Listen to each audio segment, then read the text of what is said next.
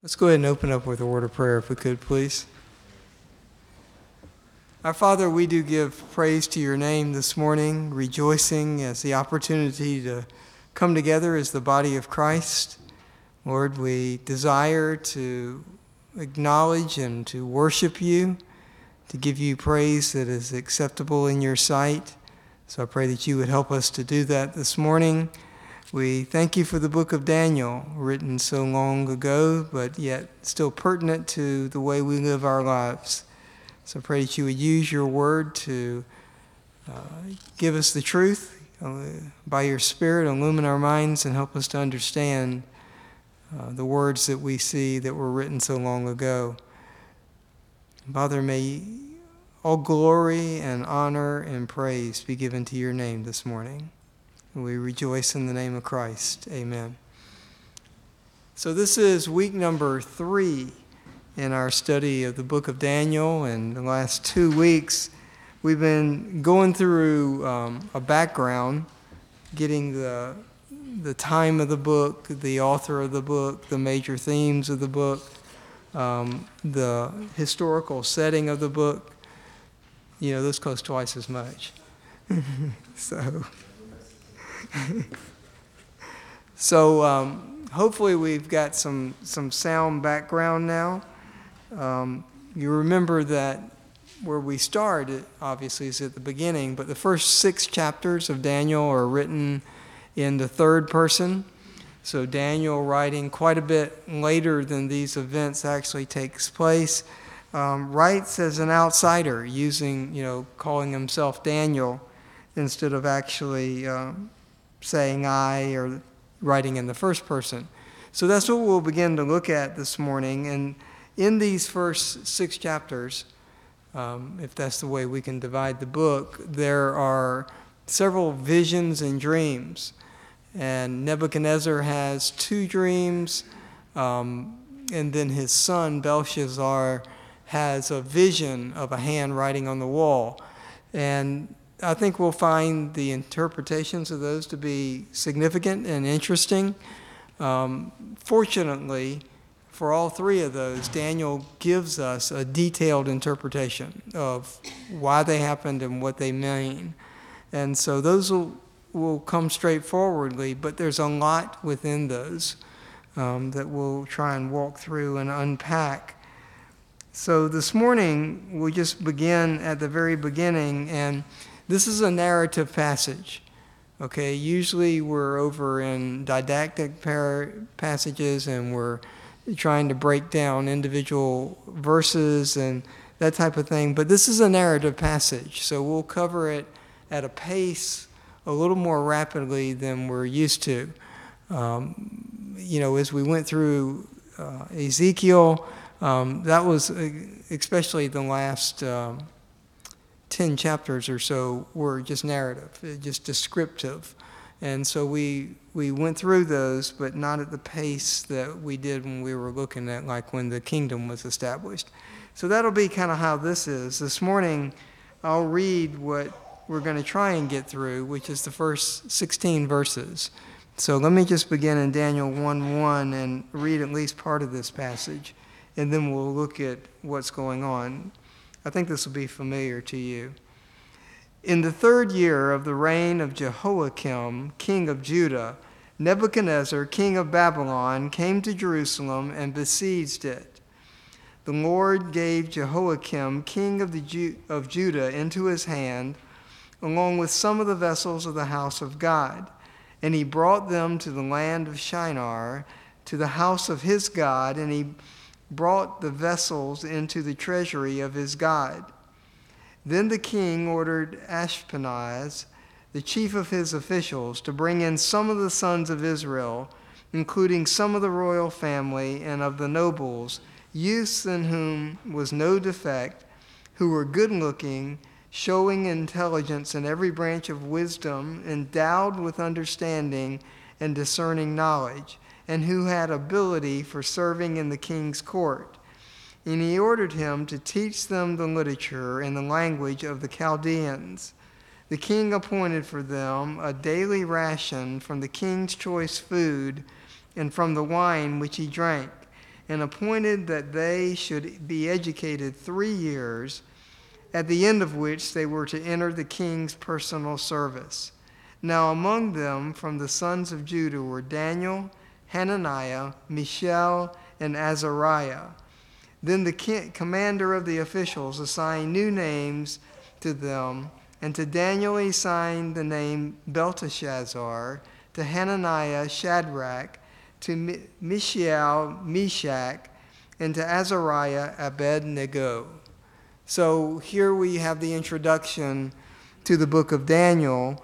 Daniel writing, but writing about a time that is at least 70 years, maybe longer, when he actually sits down to pen these words. So he's remembering, like a 85-year-old, what happened to him back when he was 15, 16, 17 years old.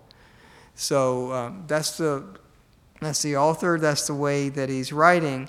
And we've walked through this third year of Jehoiakim a couple of times, but it's always good to understand, because we'll see in the middle of the passage we're going to try and cover today, that where Daniel comes in the history of the kingdom of Judah is significant because it influences some of the things that he says in this passage.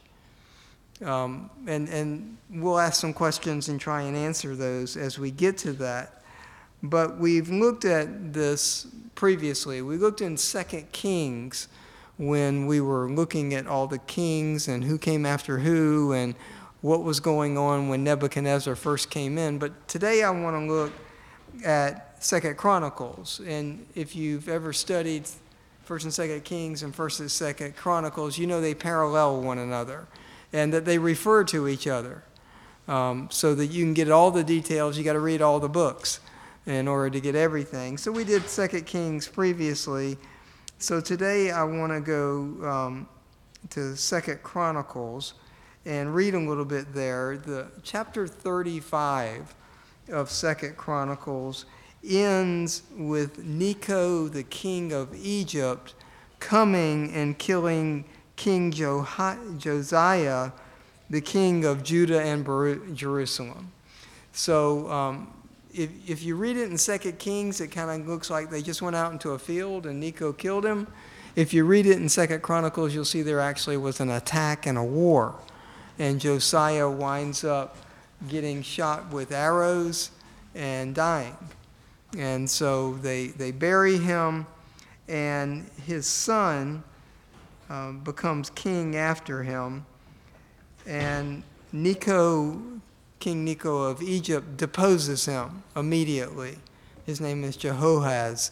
And he gets deposed, and so Necho sets his brother up as king, and of course because Necho made him king over his brother, he is then subservient to the king of Egypt. He actually becomes a vassal king and pays taxes and those types of things to the king of Egypt. And so let's look at that a little bit. 2 Chronicles chapter 36. And I just want to look at the first 5 verses, just so we get the setting, because it is important to Daniel of where he was born and how he was raised, because it influences some of the things that happen in his life that we see in this passage this morning. So 2 Chronicles chapter 36, very similar to the end of 2 Kings that we've already looked at. So beginning in verse 1 of 2 Chronicles 36, then the people of the land took Jehoahaz, the son of Josiah, and made him king in place of his father in Jerusalem. And that's because his father had been killed in the field. Jehoahaz was 23 years old when he became king, and he reigned 3 months in Jerusalem. Then the king of Egypt deposed him at Jerusalem and imposed on the land a fine of 100 talents of silver and a talent of gold. Then the king of Egypt made Eliakim, his brother, meaning the brother of Jehoahaz, made Eliakim his brother king over Judah and Jerusalem, and changed his name to Jehoiakim. But Necho took Jehoahaz his brother and brought him to Egypt. Jehoiakim was 25 years old when he became king, and he reigned 11 years in Jerusalem, and he did evil in the sight of the Lord his God. Nebuchadnezzar, king of Babylon, came up against him and bound him with bronze chains to take him to Babylon. So you've got some things happening here that Chronicles summarizes, but we saw the details when we were over in 2 Kings. So Josiah is killed. Jehoahaz becomes the king by order of the people. King Necho of Egypt doesn't like that. He deposes him and sets up Jehoiakim as his vassal king. And Jehoiakim reigns for 11 years. Now, if you look at how Daniel starts, Daniel says, in the 3rd year of the reign of Jehoiakim. So Jehoiakim has only been king 3 years when that verse about Nebuchadnezzar comes in and really overruns Judah. They become subservient no longer to the king of Egypt, but to Nebuchadnezzar. That's in 605 BC. So Jehoiakim becomes king in 608. In 605, Nebuchadnezzar comes in. And that is the first deportation, when some of the royalty, some of the nobles, especially the young teenagers of those guys, get deported to Babylon.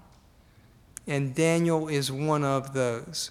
So Daniel lived mainly under the reign of Josiah, and then for 3 years under Jehoiakim. You'll see that becomes important later on as we go through this passage. So that's the way that the time frame is set. So it's early.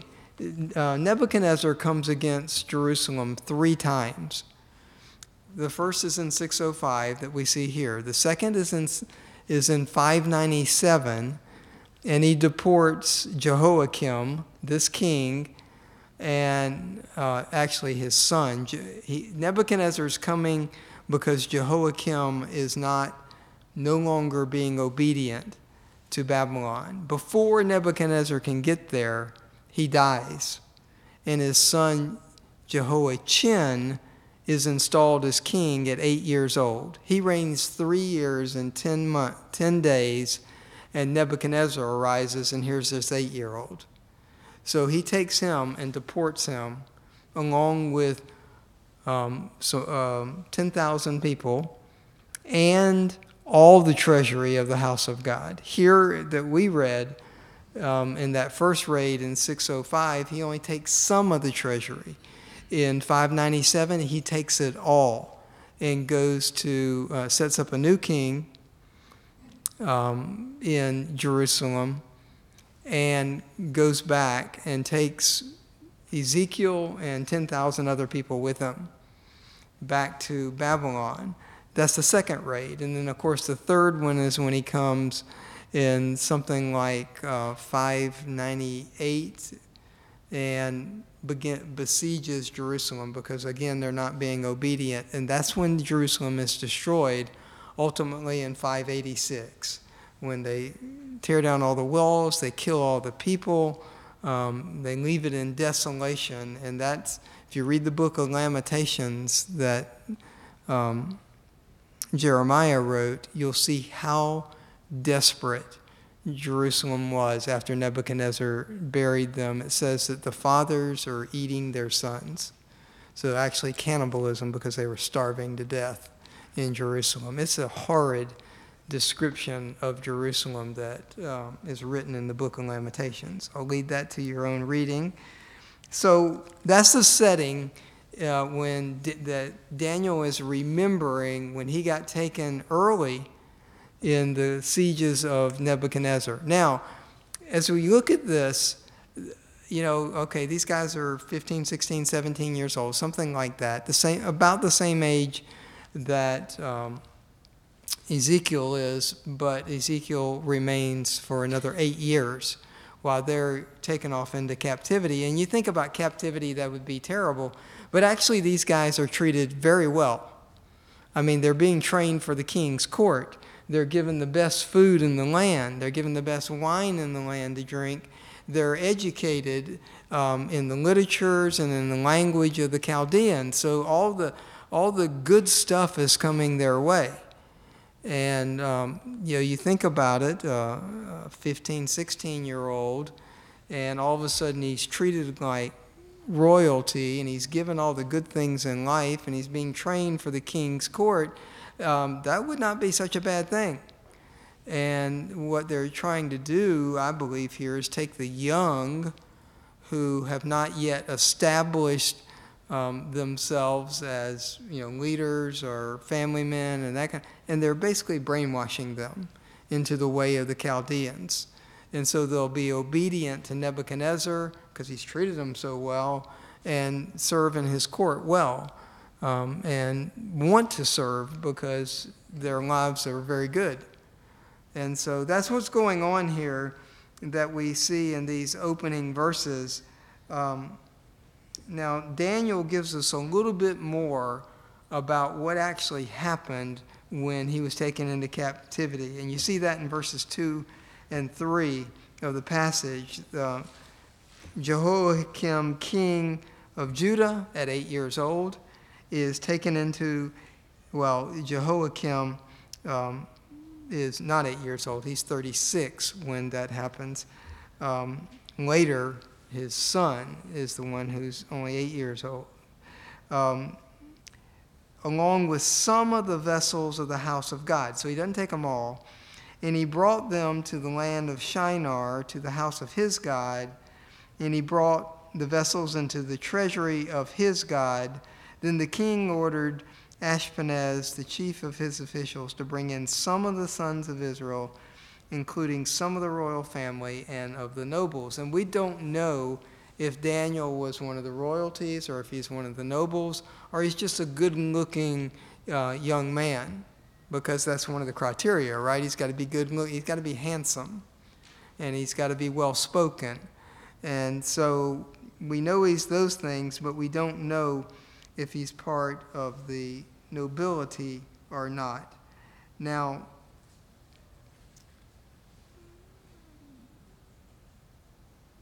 so Daniel gives us that introduction. The year is 605, and these things begin to happen. Now, the land of Shinar, interesting in biblical history, if you look at it, it's the land where the Tower of Babel was built.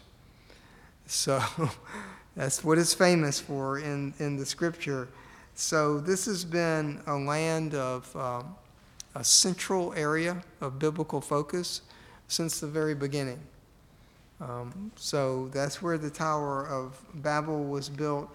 It's more of a region than a city. It's not a city, it's a region that has multiple cities within it. It's in the Mesopotamia, between the Tigris and Euphrates rivers, to the south side of that. So the most fertile land that's known to men at this time. It's in the land that we today call Iraq. And so both the Tigris and the Euphrates and that fertile land in between them is in Iraq today. It's probably not the way you think about Iraq, but that's true. And they flow down to, they join together just before they get to the Persian Gulf. And then they empty into the Persian Gulf. And where they join together and empty into the Persian Gulf forms the boundary between Iraq and Iran today. So that's the geography that we're talking about, a land that is prominent in the news today, has been for the last really 15 years. This is what, is where the biblical history centers, is in this area and in Jerusalem. Those are the two most prominent areas. And you can remember when we were in Ezekiel that he called Jerusalem the navel of the world.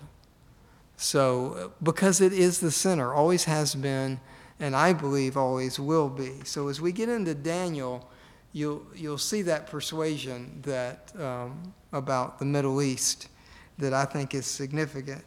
We'll get to much of that later. So that's where Shinar is. That's where Daniel is. He's in really the best land that is known to men. He's in between the Tigris and Euphrates, and he's being treated like royalty, and he's given all the best food, or he's offered all the best food and wine in the land, and he's being educated. So that's why Daniel becomes a leader, because of this excellent education. And we'll see what happens in that education as we get down below in verse 8 and later. Now, so when the guys in 605 were taken, they were hand-selected. So they were the best of the best that Israel had to offer. And because their intention was to train them to be in the king's court. And you don't just pick anybody for that role. So they picked the best of the best, and Daniel was one of those. You kind of wonder about Ezekiel, right? He didn't make the grade when Daniel was taken. Yeah, maybe he was not quite as handsome, or he wasn't quite as well spoken. Don't know, but he wasn't selected. He didn't go until 8 years later. He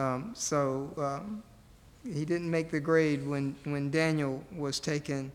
And like I said, these guys are treated very well. They're probably not homesick because they're with their friends, and they're being treated very, very well. And they're learning languages and literature, and being trained, they know, to serve in the king's court. So they're going to have a pretty good life. So they're probably not wishing they could go back to Jerusalem, which was a mess. Evil kings and bad things happening, being attacked by people. It was not a good time back in Israel. So then in verses 6 and 7, we're introduced finally to Daniel and his three companions. And we know them better by their, well, not Daniel, but the other three, we know them by their new names, right? Shadrach, Meshach, and Abednego. We don't so much know them by their old names, although even though Daniel is called Belteshazzar, we don't know him by that name. And he doesn't use that name in writing this book. And interesting, Daniel is called Belteshazzar. The son of Nebuchadnezzar is called Belshazzar. So easy to get things confused when you start talking about all these names. Jehoiakim, Jehoiachin, Belteshazzar, Belshazzar. You got to keep them straight. Otherwise you get very confused as you read all of this.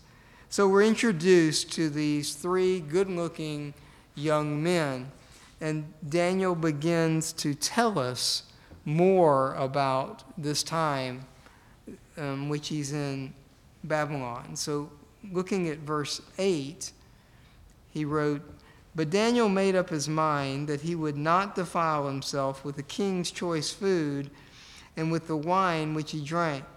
So he sought permission from the commander of the officials that he might not defile himself. Now God granted Daniel favor and compassion in the sight of the commander of the officials. And the commander of the officials said to Daniel, 'I am afraid of my lord the king, who has appointed your food and your drink. For why should he look at your faces looking more haggard than the youths who are your own age? Then you would make me forfeit my head to the king.' But Daniel said to the overseer, whom the commander of the officials had appointed over Daniel, Hananiah, Mishael, and Azariah, 'Please test your servants for 10 days, and let us be given some vegetables to eat and water to drink. Then let our appearances be observed in your presence, and the appearance of the youths who are eating the king's choice food, and deal with your servants according to what you see.' So he listened to them in this matter and tested them for 10 days. At the end of 10 days, their appearance seemed better, and they were fatter than all the youths who had been eating the king's choice food. So the overseer continued to withhold their choice food and the wine they were to drink, and kept giving them vegetables. Okay, so here's Daniel, and all of a sudden he's offered all these good foods and these wines, and the scripture says he determined in his mind not to defile himself. So you go, okay, what about this is defiling for him to eat this food and to drink this wine? Well, there's at least two reasons. The first is that this is probably some food that is against the guidelines given in the law that God gave to the Israelites. Probably some of the food is against that law. Okay, and then the second reason would be that it's the king's food. So this food has probably been sacrificed to idols and then brought to the king to be eaten. And so in that regard, if you're eating food that has been sacrificed to idols, you're giving acknowledgement to those idols. That's the reason the king would eat this food, is because he's worshiping the idols. And that, of course, for an Israelite would be putting an idol before God and would again be defiling to his person. So Daniel says, I'm not going to do this. And he feels strong enough about it that he goes to the commander and asks him that I don't want to defile myself. And so you have to believe that he explained a little bit of what that defilement would be to the commander. And so the commander, not so worried about Daniel, is worried about himself, right? Because his answer that he gives is self-centered. And if you look at it carefully, he doesn't tell Daniel no. He doesn't say, no, I can't do that. You're going to have to eat this food. That's not there. He says, I'm worried about doing this because you'll look bad. And if you look bad and sickly because you're not eating these choice foods, then the king will have my head. He'll kill me because I failed in doing what he's commanded me to do, and you show the results of my disobedience. So that's what he answers him. He doesn't say, nope, sorry, you got to eat this food. He says, I hear you, I acknowledge you, and the scripture actually says God directly intervened in this. In verse 9, it says, now God granted Daniel favor and compassion in the sight of the commander of the officials. So the official understands, and he's compassionate toward Daniel, and he doesn't tell him no, but he says, I'm worried about this. And that's kind of where it's left. Now, my question is this. We've talked about how evil the kings in Judah were, and mainly they were evil. And they did evil in the sight of God. And you can remember, I think we talked about that you had Manasseh, who was a king that came before Josiah.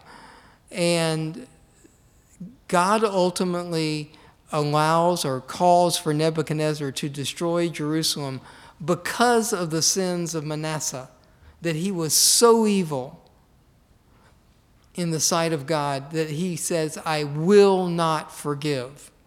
And he doesn't.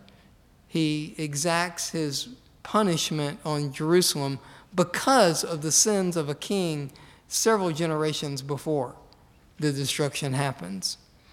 And you can remember Hezekiah, who was kind of a good king, but showed Babylon all his treasures. Remember that when we looked at that over in 2 Kings? And because of that, Isaiah then comes and tells Hezekiah, Babylon is going to take all your treasures. And it doesn't happen for generations, but ultimately it does happen. So these kings are not so good. So my question is, if that's true, and that's where Daniel was raised, how is it that Daniel even knows that these things are against the orders of God? And why is he willing to risk so much for something that he doesn't really hold to? And the answer to that, because he's going out on a big limb here. He can lose his life for refusing to eat this food.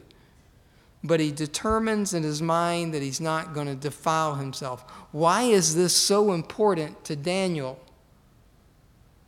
when he was raised in such an evil time? And the answer becomes that Daniel was born and lived his first probably 12 or 13 years, maybe 14 years, during the reign of Josiah. Josiah was king, and Josiah was a good king. Josiah reformed the nation to a great degree. During the time of Josiah, the high priest found the book of the law. Now you go, where'd he find it? He found it in the temple of God.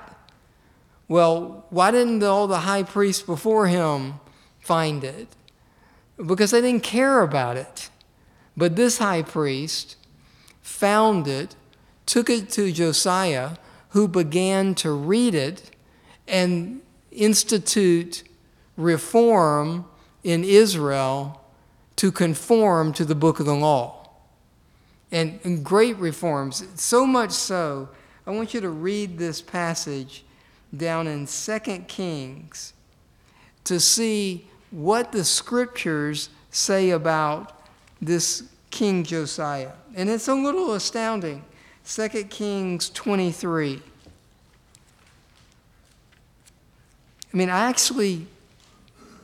This is, one of the joys I have as I discover and I look and I research things. I did not remember this passage.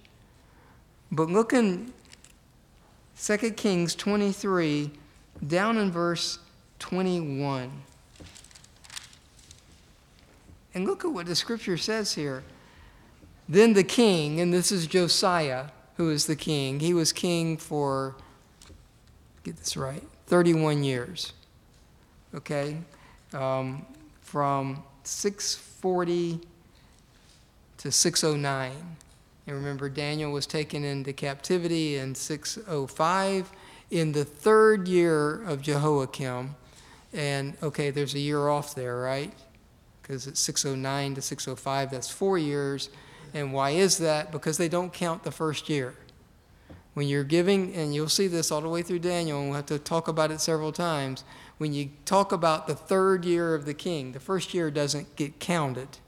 So the third year is actually the fourth year of the king. I don't know why, but that's just the way they count. They counted that way. The Egyptians counted that way. The Babylonians counted that way. Everybody counted that way. The first year doesn't count. So maybe it's because, it's kind of like birthdays. You don't count, you do count the months, but you're one when you're one, right? And then for that whole year, you're one. And so that's what they're saying. They don't count the first year, but you're one in the second year, right? And then you're two in the third year. That's the way it works. So that's the same way that they count kings. The first year doesn't count, and then they're one. So in the third year is really the fourth year. And so the 605 matches up with the 609 when Josiah was killed. Nevertheless, let's read about Josiah. Okay, in 23:21. Then the king commanded all the people, saying, "Celebrate the Passover to the Lord your God, as it is written in the book of the covenant." Surely such a Passover had not been celebrated from the days of the judges. Now we're talking about the judges after Joshua. Since the day of the judges who judged Israel, nor in all the days of the kings of Israel and of the kings of Judah. But in the 18th year of King Josiah, the Passover was observed to the Lord in Jerusalem. Now listen to this.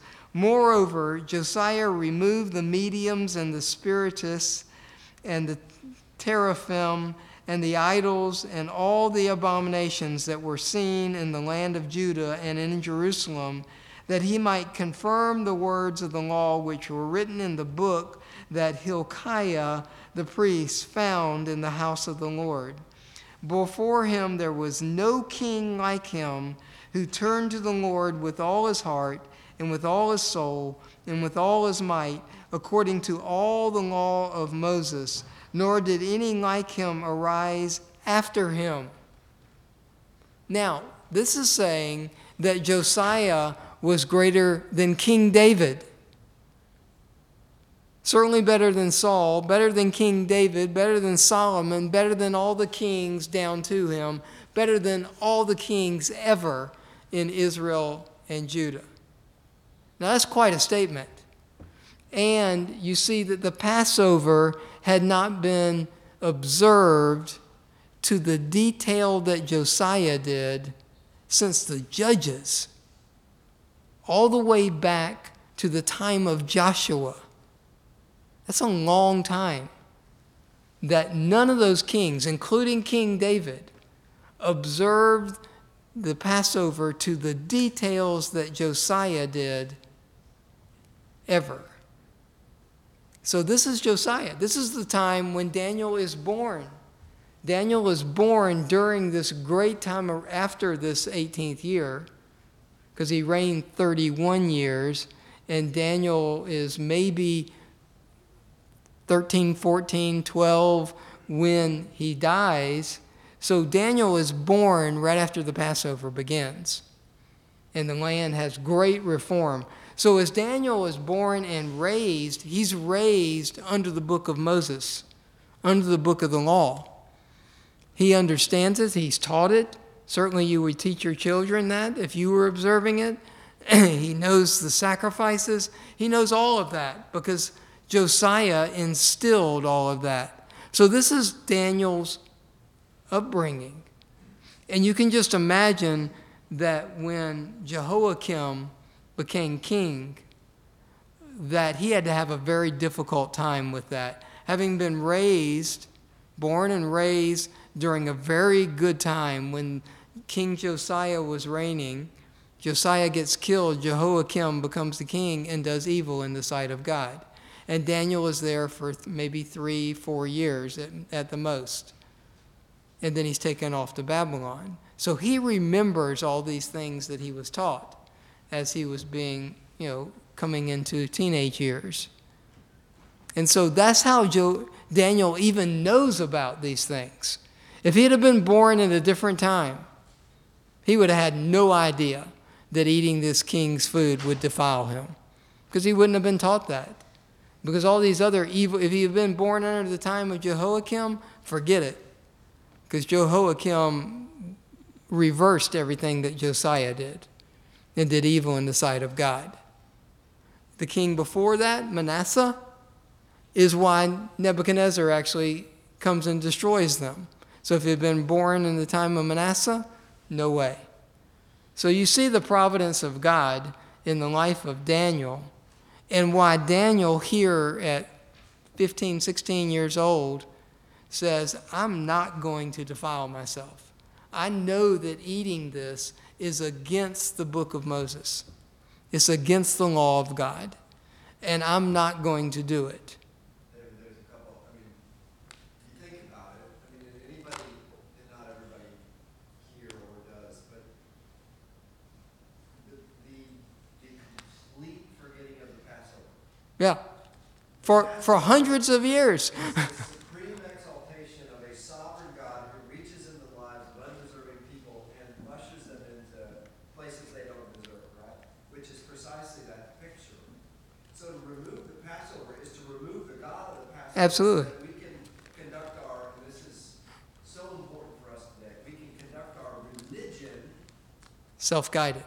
self-guided, exactly. Right, instead of guided by the Word of God. The Lord's table and the irreverence there is for the Lord's table in so many places today. It's the exact same thing here. Yeah, and It's the judgment of God. it is, and you think about, this passage is a little startling to me, You think about King David, who was a man after God's own heart, and yet it says Josiah was greater than King David in his observance of the law. Really? Yeah. And Solomon And Solomon, clearly stated as the wisest. man, because God gave him that. And Solomon in Ecclesiastes 2 and 3 says, all my toiling, Yeah. I would just as soon kill myself, because it is nothing but vanity, right? Yeah, and I mean, and Josiah is better than all of them.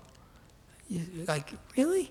And you think about a false religion like that. I can imagine, I know from my own experience, the attention to the details of Scripture becomes so much more important because you have been deceived by men twisting the Scriptures, twisting the truth, like Daniel would have experienced.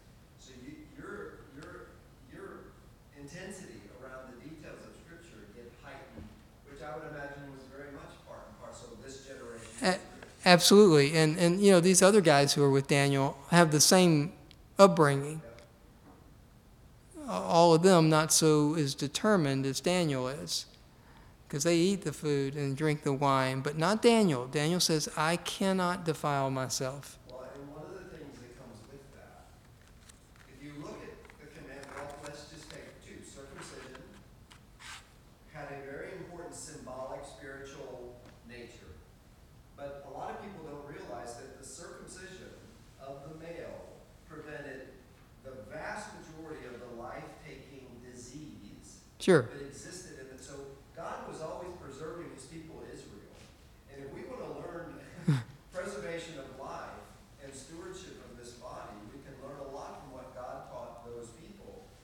And Solomon literally says in Proverbs 23, when you sit down to eat with a ruler, so that may come to Daniel's mind. When you sit down to eat with a ruler, observe carefully what is before you and put a knife to your throat if you are given to appetite. Do not desire his delicacies, for they are deceptive food. Right, and that's Daniel. That's what Daniel, you know, and the argument here is not for vegetarian. Okay, I understand a lot of people go here, and that's okay. I'm good with that. I love vegetables, but you can also remember that when we were looking at the millennial kingdom, that they're eating the bulls and the rams and all. I mean, they're eating that stuff, right? Remember the kitchens in the corners of the temple so that the people could have something to eat? And you look at the priests and they're eating it also. So it's not prescribed in the book of Moses that you can only eat vegetables. But Daniel asked for that because there's no other good meat that hasn't been sacrificed to idols available. And so that in itself would defile him. So he says, just give me the vegetables because they haven't sacrificed those to gods. Well, Daniel had to be incredibly sensitized to it because even in the renaming Yeah. of the three, every name that they were given were names that would direct them from their God-given name that points you to God to a pagan name that points you to paganism. Right. Well, and you think about it. Why did they give them a new name? Why did they give them a new language? Why did they teach them different learnings than they had already learned? They're brainwashing them. And making the God of Israel go away. Right. I mean, you forget about him. And most of these guys do, but not Daniel. So that's why Daniel is so determined. He was raised in a good time. He was raised under the reign of Josiah when he saw his king worshiping properly better than any king ever in Israel, the one true God. And so that's Daniel. That's his birth. That's his raising. So he understands these things. Providence of God that he was born after Josiah started the Passover and raised with that teaching and that learning and that observance. And that he's one of those remnant because the vast majority of the rest of Israel has catered and caved in. Yeah, I mean, most of Israel is done at this point, right? Okay, so we at least answered those questions of why he thinks he's going to defile him. How does he know he's going to defile himself? And he says his request is not to not eat the food. His request is to not defile himself. but it's the eating of the food that would have defiled him. Okay, but you have to understand what he's asking. He's not going to the commander and saying, please give me something else to eat. He's going to the commander and saying, please don't make me defile myself. Different thing. And the commander has compassion because God put it within him to have compassion. So you move on to verse 10. Or are we going to finish this? I want to. We're not. Okay, the only thing I want to say about verse 10, and then we'll pick up in verse 11 next week, is that the commander-in-chief does not tell him that we can't allow you to not eat the food. Because in the next verse, in verse 11, it's no longer the commander-in-chief who's in view. It's the guy, the overseer. So it's like this. You have the king, and then the commander-in-chief, then the overseer, then Daniel. So Daniel can't get it at that high level, so he tries to go to the low level. Now, he's not being deceptive because the guy didn't tell him no. He said, I'm worried about my head being cut off if we do this. So he goes to the guy who's directly above him and tries again. Okay? So that's where we'll pick up next week. Thanks for your time.